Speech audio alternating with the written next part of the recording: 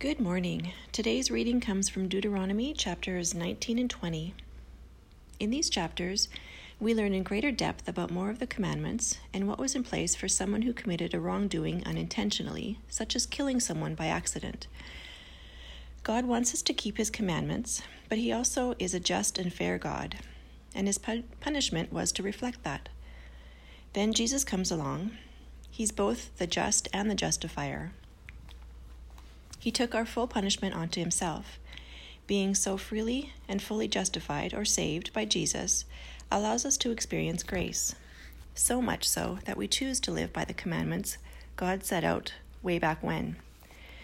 Our hearts will never be outdated. We will always know right from wrong. It's who we are through Jesus and the grace of God. Dear God, today I thank you for showing us how you are fair in protecting the innocent and judging the guilty.